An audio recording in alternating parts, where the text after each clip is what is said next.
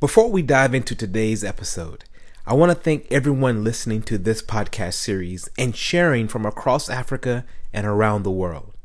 You're going to be inspired by today's episode with Dr. Patricia Kingori, a global marketing expert who is extremely passionate about elevating the lives of women. I'm really looking forward. I think having been there right from the beginning, this has really grown in leaps and bounds beyond what I even expected. What started as a Kenya chapter is now an Africa chapter. Welcome to the Timeless Women podcast series. This 5-part podcast series is inspired by the work of Nia Khan-June, a pioneering African woman who has a vision for the women of Africa to innovate, drive social and economic change, as well as impact the ecosystem of equality in Africa and the world.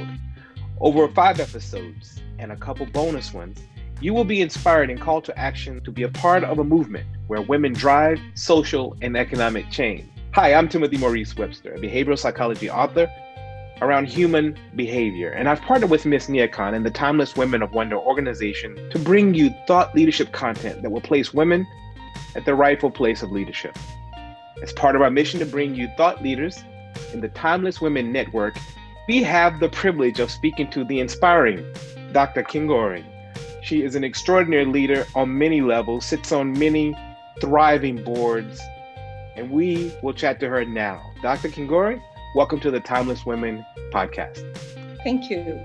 You have a number of hats that you wear. Let's start with the board leadership work that you do. Tell us a little bit about what you hope to accomplish. What value do you hope to add? When I sit on a board, the first thing I'd want to do is have an impact on the organization, a positive impact that will make the organization better, more profitable. With that, I mean basically looking at all the stakeholders within an organization. I hope to share my experience in terms of best practice with the organization on the challenges that it faces, and at the same time exude a spirit of integrity and excellence in the work that I do. Let's go back a little bit. You were a teenager. Let's start when you were a teenager. Let's look at your 13-year-old self. When you go back and you consider your 13-year-old self, did you imagine you'd be where you are right now, having I think you have a medical degree as well and an MBA? Did you dream of this? Yes.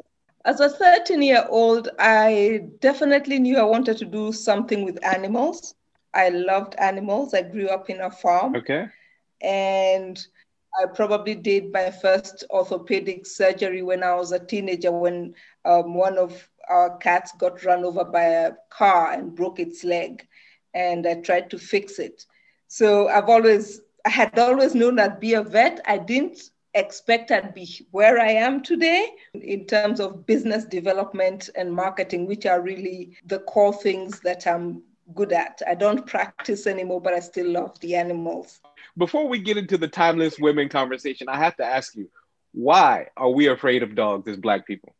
I don't know. I guess maybe our first experience was seeing a police dog being leashed out on people, and therefore you got this morbid fear of dogs. Dogs are really lovely creatures, as long as they know you and they're friendly. Otherwise, they can terrorize. Yeah. Yeah. What I love about your background is when you work with animals, you know that it brings out a humanity in you because they can't speak back to you. So their energy, their own kind of internal beauty, you have to connect with it organically. And you, I believe, from what I can research, you take a lot of that with you onto your boards. You take a lot of that with you, your humanity, your kindness, and your generosity. So I want to say thank you. Now, why did you decide to partner with the Timeless Women of Wonder Network?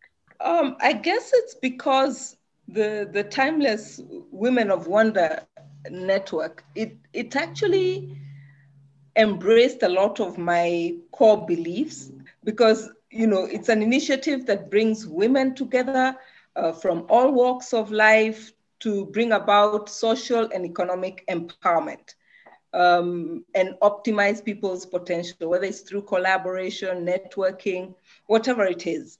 And I'm actually very passionate about people. I'm about, I don't want to use the word empowerment. I think empowerment is like, I hold all the cards, I give you two, and let you use those. I'd want to use the word emancipation, like get you free to release your own potential and, reach out to your dream or your destiny. I'm not a person who believes in handouts. I believe in a hand up. They said, don't give me a fish today. Teach me how to fish and I'll fish for myself tomorrow. It's the same principle. So this is an empowerment that, it's helping women become better people. So when we started, I actually started with TWOW. It's now been 7 years. I was one of the first mentors who joined Nyakan. It was a very unique mentorship program in the sense that you are not mentoring young girls. You're mentoring business people who want to move from one level to the next. It was quite a challenge to you as the mentor. You'd find that even your fellow can also, teach you a thing or two as you also share your experience and your know-how. So in that sense, I found that her vision meets my vision and my dreams pretty well, in the sense that, they say there's a Chinese proverb that says, women hold up half the sky. So there's no way that Africa will get anywhere, or the world, if you ignore half of the population, actually 51% if we are accurate. So if Africa is to ever realize its full potential, then women will need to work hand in hand with the men. I want you to imagine that the listeners are being mentored by you, and that you are about to give them a hand up. You want to liberate and emancipate them from limits that they may have placed on themselves. What is one thing you would like to share to those that you're mentoring who are listening to this conversation? One thing. I'll put it a Zimbabwean proverb. It says, if you can talk, you can sing. If you can walk, you can dance. Let's not limit our potential. Wow, I love that. Thank you so much. What can we expect from your participation at the conference as we wrap up? This has been a journey that accumulates in the conference that happens. It's the ability to share our lives, our knowledge, our experience, in order to shorten the learning curve of many of these participants. It's being a sounding board where I can come and throw an idea to you and, just sound it off. Do you think it can work? What would be, what would I need to look out for? I think it's also the ability to be able to utilize the networks that one has with the other women. So I'm really looking forward. I think this, having been there right from the beginning, this has really grown in leaps and bounds beyond what I even expected. What started as a Kenya chapter is now an Africa chapter, with people trading and people exchanging knowledge, really making a difference. And I'm really proud to be associated with TWOW. You know what's amazing about what you're saying is that everyone that I've interviewed has had that same enthusiasm and energy. And it's been people from all around the world, and, from the US to Canada to the Bahamas to you. And the level of intelligence, insight, beauty, and power is extraordinary. I want to wrap up by asking you to share a little bit about your vision. For those who are going to follow you, for those who are going to meet you at the conference, maybe just one thing that you can share, that your vision for leadership, your vision for women, for Africa, what is something that you'd like to leave us with? I think my vision is us living a better country or family or community better than we found it.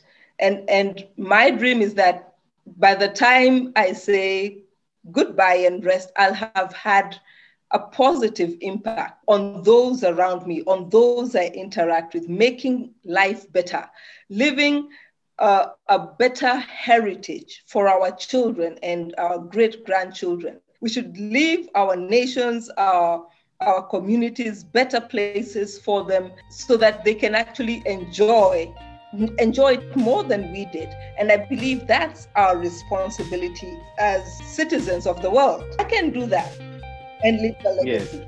Yes. That would be great. Dr. Kingor, thank you so much for joining us on the Timeless Women podcast. Thank you. And we look forward to continue to collaborate and work alongside you at Timeless Women. And to everyone who joined us and you downloaded this podcast, please do not be selfish. Share this episode with someone else. Go back to listen to the previous episodes and do subscribe. Until next time.